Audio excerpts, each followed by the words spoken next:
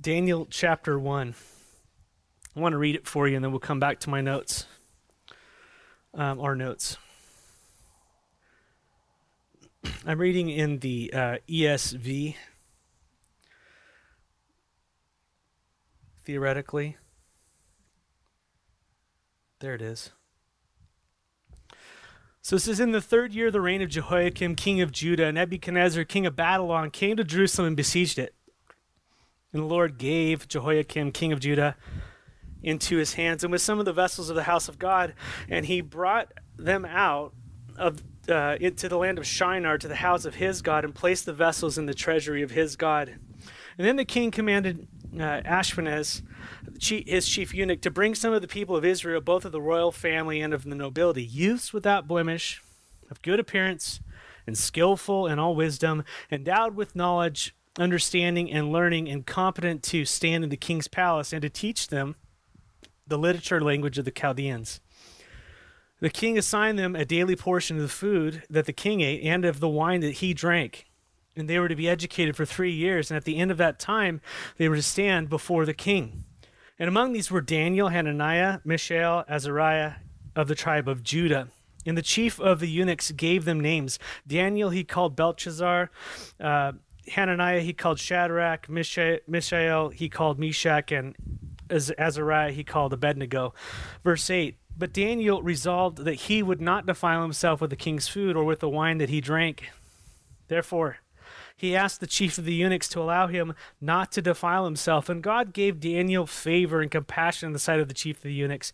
And the chief of the eunuchs said to Daniel, I fear the Lord my king, who assigned your food and your drink. For why should he see that you were in the worse condition than the youths who are of your own age?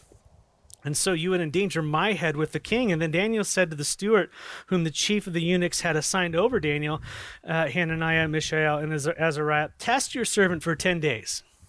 Let us be given vegetables to eat and water to drink, and then let our appearance and the appearance of the youths who eat with the king's food be observed by you. And deal with your servants according to what you see. So he listened to them in this matter and tested them for 10 days. And at the end of 10 days, it was seen that they were better in appearance and fatter in flesh than all the youths who ate the king's food. And so the steward took away their food and wine they were to drink and gave them vegetables. And as for these youths, God gave them learning and skill in all literature and wisdom. And Daniel had understanding in all vision and dreams. And at the end of the time, when the king had commanded that they should be brought in, the chief of the eunuchs brought them in before Nebuchadnezzar. And the king spoke with them. And among all of them, none was found like Daniel, Hananiah, Mishael, and Azariah. Therefore, they stood before the king, and in every matter of wisdom and understanding about which the king inquired of them, he found them 10 times better than all the magicians and enchanters that were in all his kingdom. And Daniel was there until the first year of King Cyrus. It's good to just read the word, amen? Lord, we ask this morning that as we contemplate this first chapter of the book of Daniel, Lord, words that you ordained from the beginning of time, and in our hearing, we ask, Lord, that we would have ears to hear and hearts to understand and wills to follow what your Spirit would say to us. And we pray this in the name of Jesus. Amen. You know, from the first 2 verses, as well as other areas from the Old Testament, we have, last week I kind of just gave an overview, but there's a historical background to Daniel. And we know from those first 2 verses that we just read, because of Judah's continual disobedience, because of their continual sin over a long period of time, God had given them over to judgment. He had prophesied over and over and over through the prophets, listen, you got to turn, you got to turn, you got to turn, or what's going to happen is you're going to be taken over by Babylon. And he actually names them by name through the prophets before it happened. It's pretty amazing. And so you have the first 2 verses, basically King Nebuchadnezzar of Babylon comes from modern-day Iraq, comes over, and he crushes Judah, the southern kingdom of Israel, and he takes many of the people captive or exiles. He exiles them back to Babylon, takes them all the way back to modern-day Iraq. And as was prophesied by Jeremiah, before all this happened, he said in Jeremiah 25 that this would happen, and that King Nebuchadnezzar would be the one who would do it, and it would be a 70-year period that they would be kind of in this prison, be captive. 70 years. That's a long time. How many of you can remember back 70 years? Don't raise your hand. 70 years. 70 years is a long time to be in exile. But at the end of that time, God promised that he would let them go and they would come back. And part of those who would be exiled would be those related to the royal family. Great captives to have, people in royalty or in nobility. And we know that this was going to come about actually 80 years before it happened, because in 2 Kings chapter 20, Isaiah prophesies to King Hezekiah. Remember, he had like some kind of foot disease and he was going to die, and he prays, God, please spare me. God spares him. And then you have Babylonians back then who sent envoys, eunuchs over to see them. And what happens at the end of that time is he invites them all in and say, hey, look at all my stuff. Come check out the holy place. Come check out all these places. And the prophet Isaiah says basically, because you've done this and because of the idolatry of our people, because you disregard God in such a way, these people are going to come back and they are going to take away all of your stuff. They're going to take away everything, all the treasure that you just have shown them, all the holy things. It's going to be gone. You're going to be ransacked. And on top of that, your descendants are going to be taken back to Babylon, and they're going to become eunuchs in the house of the king. And that's exactly what happened. That is exactly what happened. Judah was conquered, and many of the royal lineage were taken back to Babylon as captives, and they became eunuchs. So verse 3 says, we read, then the king commanded Ashpenaz, his chief eunuch, to bring some of the people of Israel, both of the royal family and of nobility, used without blemish, of good appearance, and skillful in all wisdom, endowed with knowledge, understanding, and learning, competent to stand in the king's palace, and to teach them the literature and the language of the Chaldeans. And so King Nebuchadnezzar, who is pretty crafty, he captures people, he takes their youth, their young, bright, beautiful people, and he decides he's going to take them in an indoctrination program for 3 years. They're going to get an indoctorate, not a doctorate. So basically what happens is the Babylonians at the end of that time would have these servants from a foreign land who would be totally educated and reprogrammed in their culture and their ways, and would be used by the king to serve against their own people in matters that the king wanted. And so the king calls this chief of the eunuch, Ashpenaz, to do this task, to grab these young, bright-minded people. You know, interesting, the word eunuch, we kind of just like gloss over it, but it's pretty horrific. It basically means someone who's a male has been castrated. Everything got cut off. That's what happens. And that's exactly what happened to those who would be serving in positions of offices, basically, in official positions in this kingdom, and also in others, in Babylonian and other kingdoms. And I imagine it was, the reason for this was so there'd be no interference, no threat to the throne. You're around the king and their wives and all those types of things. There would be none of that. There would be no threat. And when you capture royal people, you don't want them to have kids because those are kings. And so they just eliminated all that through this brutal act. And so once they were castrated, if they were competent, they would then be able to serve in the court of the king. And that's how many of your Bibles have the word, instead of eunuch, it says officials. Because the word eunuch also came to be known as official, because they were kind of one and the same. If you remember back in Genesis, Joseph was a slave in the house of Potiphar, who is called an official, or was actually called a eunuch. That might be why his wife kind of tried to seduce Joseph. It was just more of a political wife than a real wife.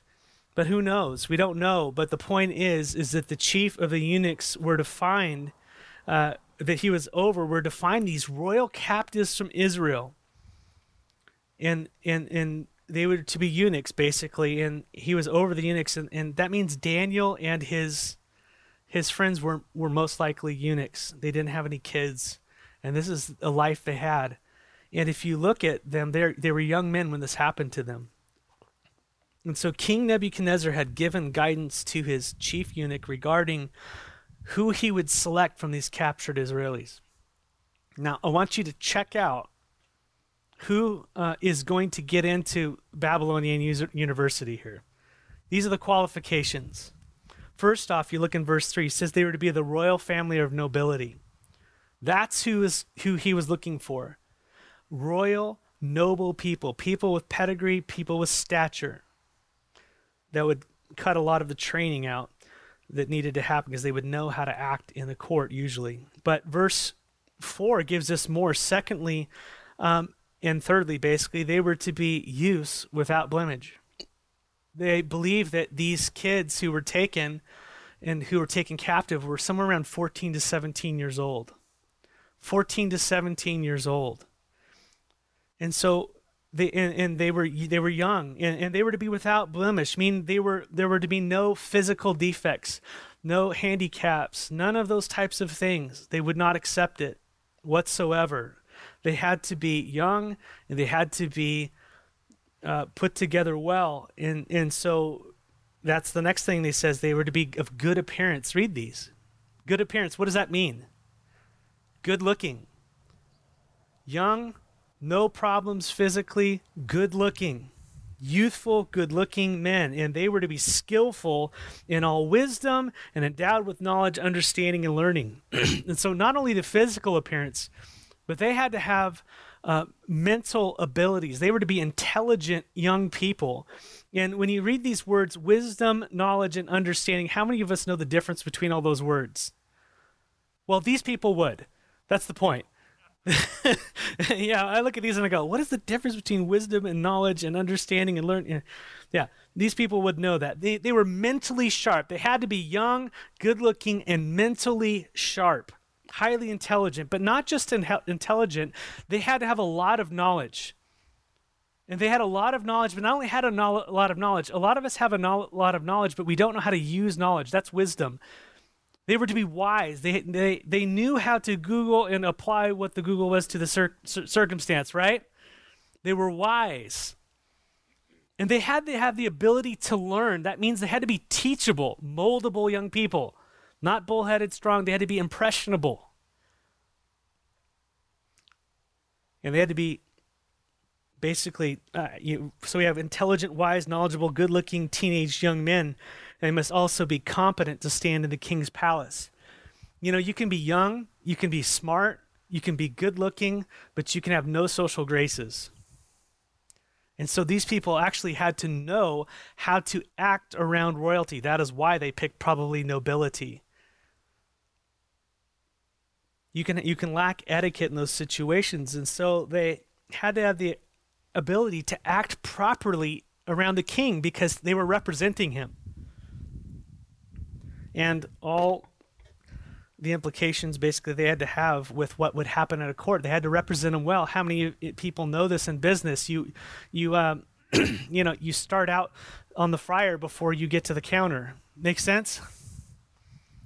Yeah, usually. Because you need to learn how to interact with people. You need to understand all these types of things. So how much more in the highest court of the land? And so they had to have these social graces. And so you're looking here at the qualifications that the king of Babylon had to enter his re-education program. No physical defects, attractive, intelligent, wise, knowledgeable, teachable, and who know how to act in circumstances. And the aim of the king was that he would then teach them, if they met those qualifications, he would then teach them the literature and the language of the Chaldeans. Chaldeans being another name for basically the people of Babylon. There's a story behind that, but basically the Babylonians.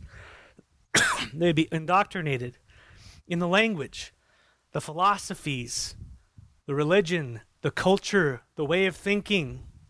And at the end of that 3-year process, they would rise to serve the king. So Ashpenaz does this. He takes the best looking and the brightest of the people of Israel. And verse 5 says the king assigned them a daily portion of the food that the king ate. and of the wine he drank. They were to be educated for 3 years. At the end of that time, they were to stand before the king. So the best people, the best food, the best drink, the best education, and at the end of it, they were to stand before the king to serve him. At the end of that 3 year, he would evaluate them and see if they met it. And so this was the Babylonian brainwashing education system. This is what they did. They took people captive.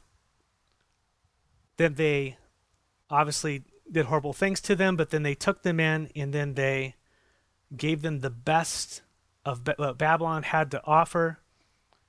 And then they taught them their ways. And at the end of that time, the very people who became their captors, they were actually serving.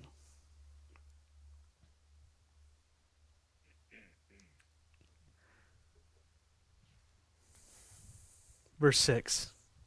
And among these, meaning the Israelites who were qualified, were Daniel, Hananiah, Mishael, and Azariah of the tribe of Judah. Judah being that royal line. Just 4 that they're pointing out of all of them that were qualified met these things. So there were a lot of Israelis there, a lot of Jews there, but what happened is 4 of them are brought out here for a reason. And these young men were of the royal tribe of Judah. Verse 7, and the chief of the eunuchs gave them names. So they met the qualifications, and then they renamed them. Daniel he called Belteshazzar. Hananiah he called Shadrach. Mishael he called Meshach. And Azariah he called Abednego. And these are the names we kind of know. We know Daniel's Daniel, but Meshach, Shadrach, and Abednego, right? Or Shadrach, Meshach, and Abednego. So part of the brainwashing was that their Jewish names would be replaced with Babylonian names. Who they were would be replaced. You see, church, the plan was to conquer them, to take most of them, the most appealing, brightest, promising young people, and to give them the best that Babylon had to offer by way of food and drink and education, with the ultimate goal that at the end of their education process, they would be fit to serve the king of Babylon. They would lose their identity as Israelis. They would forget who they were, where they came from. They would forget their God. Their names would be changed. Their identities would change. The culture that they had identified with would be changed. They'd be given all the delicacies of this new land and culture. They would be enticed, and at the end, they would be serving the very king that took them captive. And so they sought to strip these young men of their Jewish identity and replace them with a Babylonian one. And so they started with their names. They gave them new names. Jesus gave people new names. But notice what they did with Daniel's name. Daniel means God is my judge. And he was changed to Belteshazzar, which means Bel, protect the king. Bel was a Babylonian god. Hananiah means the Lord is gracious. The Lord is gracious. He was changed to Shadrach, which means a common of Aku, another Babylonian god. Michael basically means who is like the Lord, or what the Lord is. Who's like the Lord? What the Lord is. He was changed to Meshach, which means who is what Aku is. They took out God, they put in insert their God. And Azariah means Jehovah has helped, or the Lord is my helper, was changed to Abednego, which means servant of Nego, and that was the god of vegetation. And so the king of Babylon set out to totally brainwash and re-educate these young men until they had become Babylonians. That's what was going on. Church, I hope you see the parallel about what's going on. The king of Babylon is still recruiting. He is still brainwashing. He is still at work. Be mindful. Be prayerful. especially with those of us who have sons and daughters and grandkids raised in the Lord. The king of Babylon is still at work, seeking to take the best and the brightest from us and to entice them with all that Babylon has to offer. And at the end of 4 short years, they are serving the king of Babylon. Make no mistake, the goal of the education system in this country is no longer just to educate. There is great education, but it's not just to educate. It is to indoctrinate. That is what's going on. And we see it in our streets today. We see it in our kids. I don't know how many of the church's kids that I've seen go off to college and they come back and they're gone. I've hardly seen any kids go away to college and come back with more zeal, more love, more holiness, more devotion to the Lord. And instead, they've been feasting on the Babylonian delicacies. They've been re-educated. They've been given new names, a new way. They've forgotten who they were, where they come from. They've forgotten the Lord. They've walked away. And I praise God for those of you who I know are in the education system who are a bright light, often in a dark and difficult place. Praise God for you. Continue to serve the Lord of God in Babylon and share the Lord with people. And education can be a great and wonderful thing. I'm not knocking education. I'm just saying the king doesn't care about the education, the king of Babylon. He cares about the indoctrination. And that is what's going on.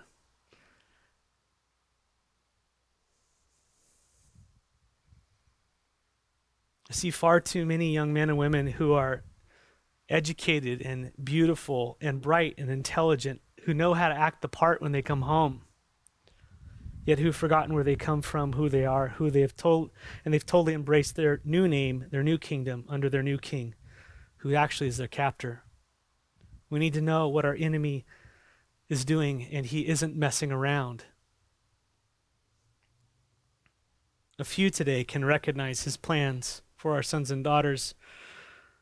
Verse 8, and we are praying for the verse 8s. We're praying for the verse 8s. But Daniel resolved that he would not defile himself with the king's food or with the wine that he drank. There are some who see the plan, who see the plot. Mind you, Daniel's young. He's somewhere probably between 14 and 17 years old. And he saw the plot. He saw what was going on. He knew he could link the enticements that were set before him to the end goal. The Lord gave him wisdom in this. He knew what the king was up to, and this young man did something in the face of great pressure. He resolved that he would not defile himself with the king's food or with the wine that he drank. Daniel had resolve. That means he made his mind up. That's what that word means. He set in his heart. He purposed in his heart. He set his mind. He made it so that it was a done deal in his heart that he would not defile himself. And that word defile means pollute. He looked at those enticements as pollution to him.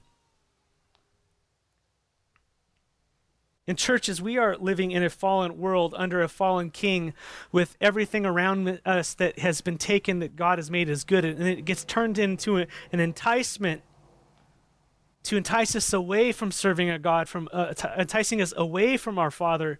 We too must make up our minds now. We may not have any control over our circumstances, but we must make up our minds about living for Christ in the midst of a Babylonian world, so to speak. Daniel said, I'm not going to eat the king's food, as awesome as it looks. I'm not going to drink his drink. It's the best of the land. I'm not going to do it. He chose to forego the best food and the best drink, lest he be polluted by it. Now, what's going on with polluted? Daniel knew something that we don't. It wasn't that the meat was bad or the drink was bad. It was the best in the land. But the fact was that he knew that it had been sacrificed to idols before it got to the king's table. It was part of Babylonian culture. And he said, I'm not going to engage in this culture. In that, I am not going to partake in the worship of their God. I'm not going to do it. He drew the line. He knew in his heart where he had to draw the line. Daniel purposed in his heart, he put in his mind that he would not engage in the worship of these fallen gods, because although he was a captive, although he was a eunuch, although he was to be educated in the ways of the world, although they changed his name, he would never abandon God. For it was in him that he had his identity. It was in the Lord that he had his identity, and you can't take that away from him. And so this is the important thing, is that Daniel knew where to draw the line. A lot of us don't know where to draw the line. Where do you learn to draw the line? Where do we find out where to draw the line? Anybody have an answer? Talk radio? Political talking points, anyone? Whatever your boss says. Where do we draw the line? Where do we find it? The Word. The Word of God. Daniel knew the Word. He knew the God of the Word, you see? And so he purposed in his heart, when he saw that coming, he knew that this, taking this food, eating this drink, it was sacrificed to idols, that he would be participating in that. And so he says, I'm not going to do that. I'm not going to do that. I'm drawing the line. Now, you might go, well, why didn't he, why didn't he give kickback over the name change? Scripture didn't say anything about the name change. But it definitely had something to do with eating things sacrificed to idols and keeping unstained from the world, basically. Being consecrated to God. Listen, Daniel was a holy young man. He was set apart for God. We don't see this very often. And this is the brokenness. I mean, we look at it in my own life, my own teenage life. I was just out in the world doing worldly things. But to see a young man, a young woman who says, I'm not going to go down that road. I'm willing to suffer. I'm willing to forego the best of the world. I'm willing to suffer now because I love my God and I trust in his provision for my life. Some of us have, we just kind of gave up a long time ago. You know what? Like pass the meat. I think there's a call for holiness within the church. And you can pray for me on this. I'm not there yet. I want to be. There's a call for holiness for us to forsake the ways of the world, the entrappings, the enticements of the world, and to be holy and set apart for the Lord again. And as we look at that, we go, well, then I would be going against the flow and everybody be seeing that I'm the one not eating meat, so to speak. And there'd be suffering involved, and we don't want to suffer. We don't want to rock the boat. Well, it's going to take rocking the boat, and it's going to take suffering. Because the world is relentless. Babylon's not going to stop. He's not changing his mind. He's got a plan. Scriptures say nothing about masks and social distancing unless you're a leper.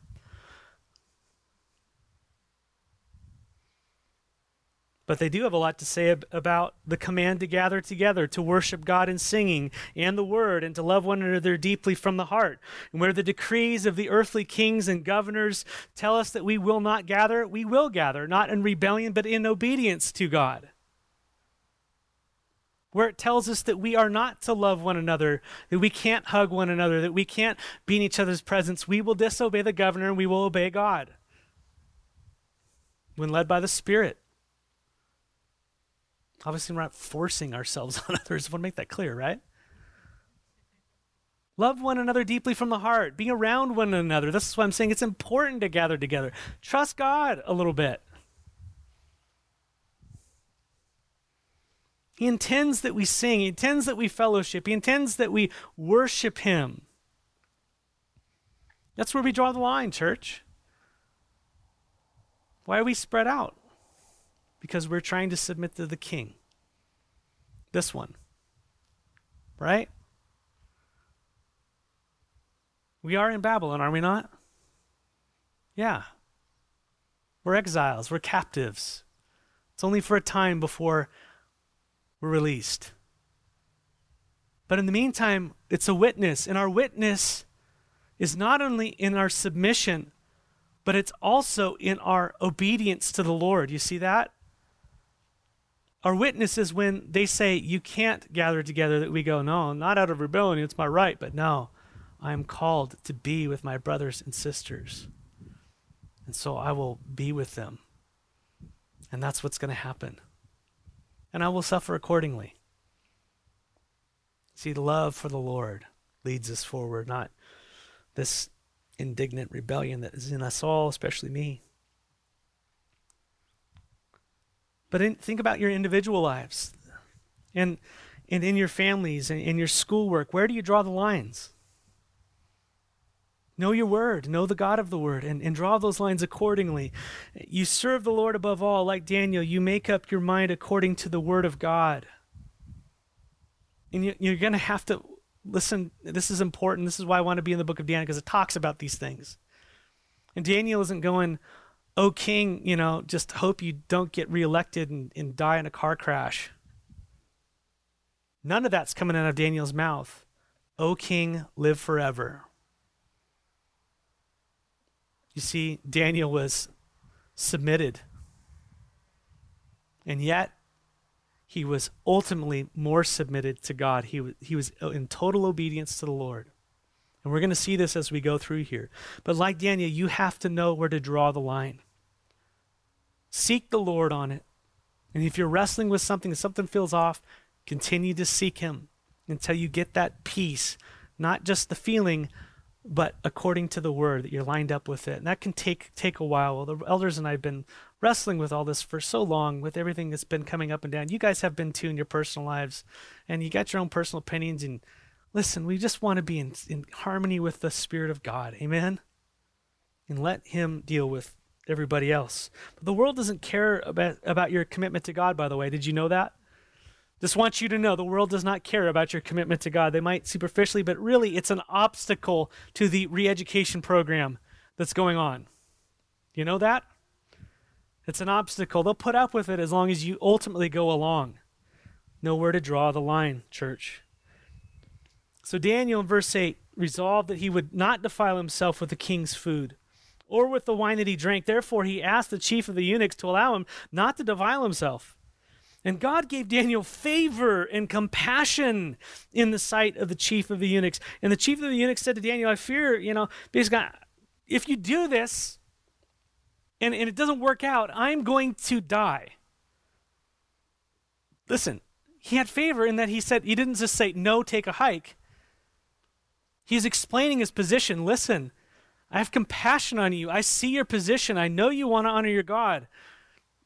But listen, it's my head at the end of the day, and apparently, real quickly, notice Daniel just didn't rebel. He tried to work it out first. Do you see that?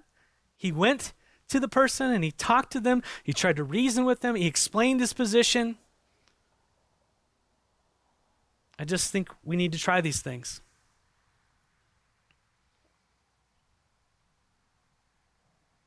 Here's the thing, is that Daniel sought to honor God. And as Daniel sought to honor God in his daily circumstances, guess what God did? He honored Daniel. And he worked in his boss's heart and gave his boss compassion for him and understanding. How many of you need a little compassion and understanding as you try to follow God and serve God in this world? Listen, God will place people in specific places that no one else can arrange, and he will give you the mercies you need for the moment. Just honor him. Wake up and choose in your heart, I will not defile myself. I'm going to follow you today. It's going to be difficult, Lord. Give me mercy. And you'll run into those people that God will put in your path and give you the grace for the moment that you need. Trust him. He will do it. He's good. If he doesn't, he has a plan in it. But apparently, he's explaining, I'm going to die. And so verse 11 happens. Apparently, this conversation is happening in front of another person or in some kind of harmonious communication situation. Verse 11, then Daniel said to the steward, whom the chief of the eunuchs had assigned over Daniel, Hananiah, Mishael, and Azariah, so the guy who was lower, he says, test your servant for 10 days. Let us be given vegetables to eat and water to drink, and then let our appearance and the appearance of the youths who eat the king's food be observed by you, and deal with your servants according to what you see. And so he listened to them in this matter and tested them for 10 days. So Daniel, Hananiah, Mishael, and Azariah all wanted to live holy lives in difficult circumstances. Anyone else relate? And instead of rebelling, he asked, and God gave him favor. He said, just test me. He worked with them, and he said, okay, let's do it for 10 days. Instead of eating the king's stuff, you're going to eat vegetables. And that word for vegetables just means wheat and vegetables and all that stuff. It's anything but meat, basically. So many take this verse. How many of you read this and kind of taken it as, okay, the Bible is all about vegetarian diet? How many of you done that? This is not about vegetarianism. This is about holiness. Okay? This is about holiness. That's what this is about. It wasn't the vegetables that were sacrificed to idols. It wasn't water. It was the wine and the meat. That's why we find in the New Testament, Paul says, listen, everything's good, eat it. But if you find out that it's been served to an idol and you're around a non-believer, don't eat it, not for your sake. You know it's just meat. And an idol is just simply a representative of a demon. It's for their sake, for their conscience, you don't do it. So they know it's wrong. Make sense? This is not a vegetarian thing. If you want to eat vegetarian, go for it. But don't grab the verses and say, see? The desire to honor God to the degree that they were willing to suffer the loss of delicacies. Are you willing to live holy in such a way that you might suffer the delicacies of this world in order to honor God? And at the end of 10 days, verse 15, it was seen that they were better in appearance and fatter in flesh than all the youths who ate the king's food. God's going to honor those who honor him.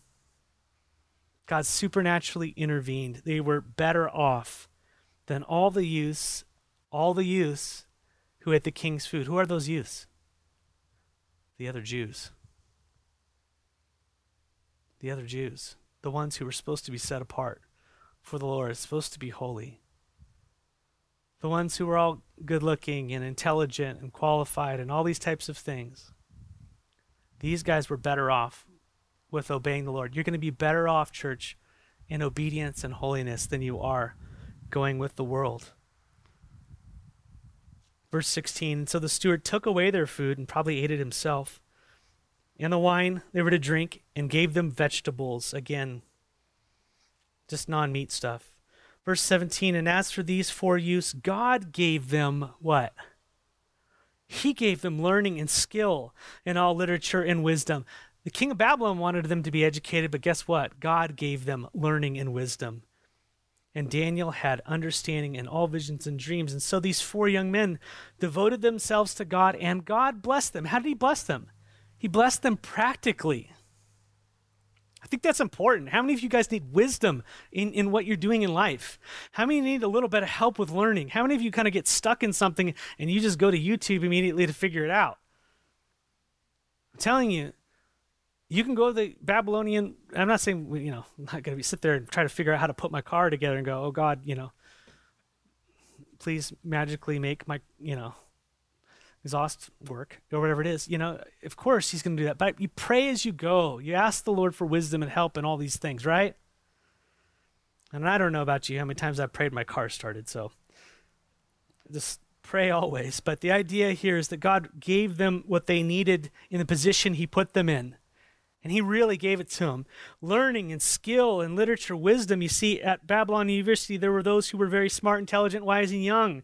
But these young men and women were gifted by God, and that their learning and skill and literature and wisdom was beyond. Have you ever met someone really blessed by God, and you can tell that it's God's hand upon them? You just see that the Lord has really blessed them and they're set apart from this world and they're just gifted by God. He's just given them something that's just special and beyond. There's a humility that comes along with that. It's a beautiful thing to see. So they were gifted in the practical things, and as we're kind of getting to the end here, and God also blessed Daniel spiritually.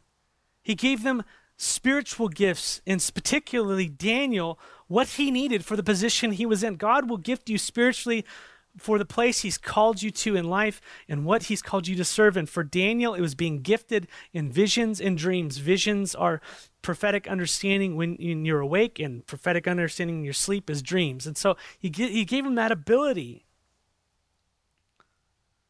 Daniel, like Joseph, had that spiritual insight, and it was given to him by God to fulfill his purposes. How many of you are seeking after gifts that God hasn't given you?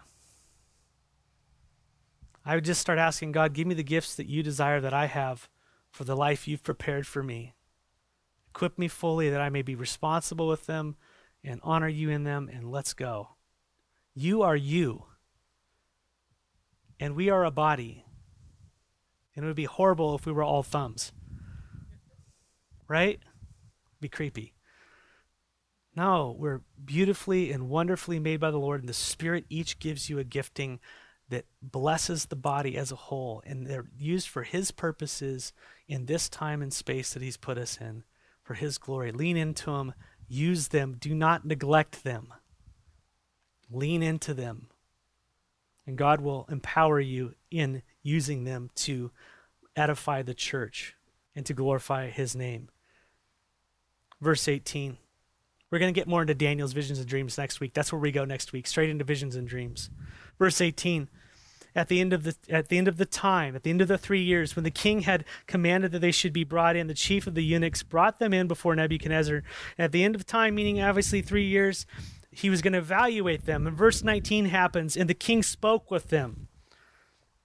And among all of them, none was found like Daniel, Hananiah, Mishael, and Azariah. Therefore, they stood before the king. They served before the king. They went through Babylonian college. They were holy before the Lord, and God elevated them. It's possible, folks. Amen? Praise the Lord. Holiness unto the Lord. How important is it that we not just church our kids, but preach the gospel to them? That they would truly know the gospel, not how to church, but know God and Jesus. They would know him. Not how to go about church, but know his personality, know his character, know his love, know his wrath. Be afraid and at the same time in awe and love of God, of all he is as a little person. And grow in that understanding. Don't withhold the truth of the gospel from them. Yeah, of course you need to be age appropriate. You don't want to talk about people being cut up and sent all over the country like in Judges to 2-year-old probably. Right? But you want to talk about the hard issues, about sin and about judgment, and also about forgiveness and love and the great mercy of God. And then we model it in our lives. And when we're wrong, we say, well, I'm sorry and forgive me. And this was wrong. And this is why. And we point them back to the scriptures, back to the scriptures, back to the scriptures. That's where they find truth. That's where they find truth. That's where they find truth. Because they need to know where to draw the line. And they're going to find it from you, parents. Where do you find your lines from? May it be from the Holy Spirit in the Word. And the king spoke with these, and there was none like them. And they stood before the king. Listen, this world is increasingly Babylonian if you haven't noticed. And it's not going to get any better as I read these things. So we need Daniels. And we need Danielas. Amen? And not just the teenagers, but we need some seasoned saints. We need some people who've had some years under their belt with the Lord, some failures, who've been humbled by God, and who know how to call out truth and yet love fiercely. If you're old, I'm going to say the word old because I'm not PC. We love you. We need you. We need your wisdom. We need your failures. We need your heart and your walk with the Lord. We worship these things. Babylon worships youth. They worship the outside. They don't care about character in the end. They say they do, but ultimately a character that is set apart for God, they want nothing to do with.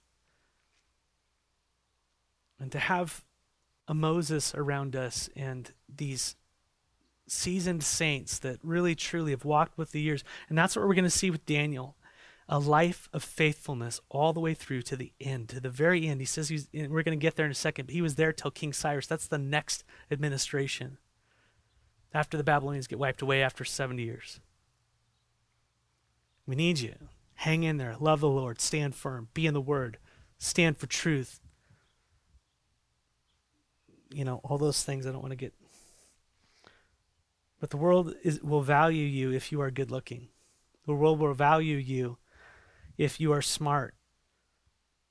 It looks to the values of those superficial qualities ultimately. But what we are dying for in the church and in this world are young men, young women, and men and women of character who know the Lord, who know truth, who know how to stand for truth in a wicked and perverse generation and yet still love.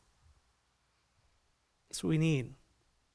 We need someone with the fruit of the Holy Spirit in their lives. That's what the church is to be. God looks past those superficial characteristics, although he endows people with these people. Obviously, there are a lot of good-looking people in the Bible. It's not saying that's a bad situation. But it's also a danger because we tend to put those people up on a pedestal when we know God looks through all of that and he looks to the heart. He looks to our character. And God will give you favor and will bless you and will gift you and will use you to glorify him and for his purposes as you seek first his kingdom in this generation. So in closing, verses 20 and 21, and in every matter of wisdom and understanding about which the king inquired of them, he found them 10 times better than all the magicians, enchanters that were in the kingdom. All that the world had to offer didn't match with a young man, young woman who was filled with the Spirit of God.